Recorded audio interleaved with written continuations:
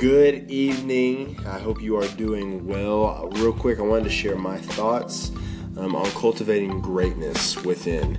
And I think there's a big misconception out there that a lot of great people are just inherently great.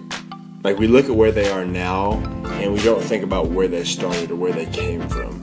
And so you take someone like LeBron James or Oprah Winfrey, and we see them at their current state now being incredible at what they do, but we don't a lot of times think about what they had to do, the effort that they had to put in order to get where they are. So no person who is great now was great when they first started. People have natural skills and abilities, but they had to work and cultivate that greatness within themselves in order to be where they are today. And so three steps that I've learned in my life.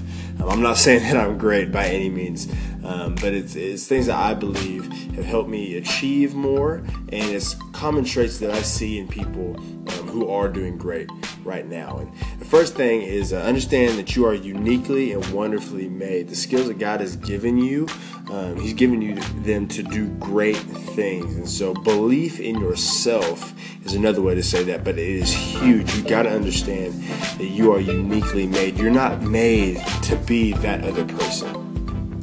See, we already have that person. What I mean by that is, don't wish you had what they had.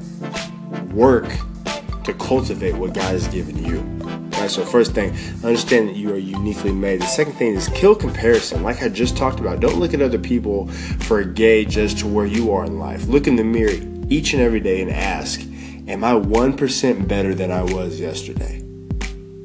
Right, am I getting better at what God has gifted me with each and every day?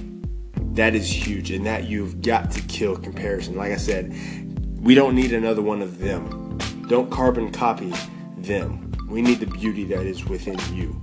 So first thing, understand you are uniquely made. Second thing, kill comparison. Third thing, work your face off. Just like Gary Vee says, he says that all the time. Work your face off. And like we said in the beginning, LeBron James, Mozart, Oprah, anybody, they were not born great. They were not born that way. They worked an insane amount to get to where they are. And what I'm telling you is greatness is in you.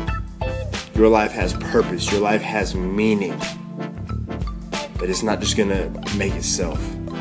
You've got to work each and every day and cultivate the skills that God has given you. Love y'all so much. Thank you so much for taking time to listen to what I have to say. If this resonates with you, I'd love to know. I would love for you to add thoughts to it. I would love for you to share it with the people that you care about. I hope you have a great day today.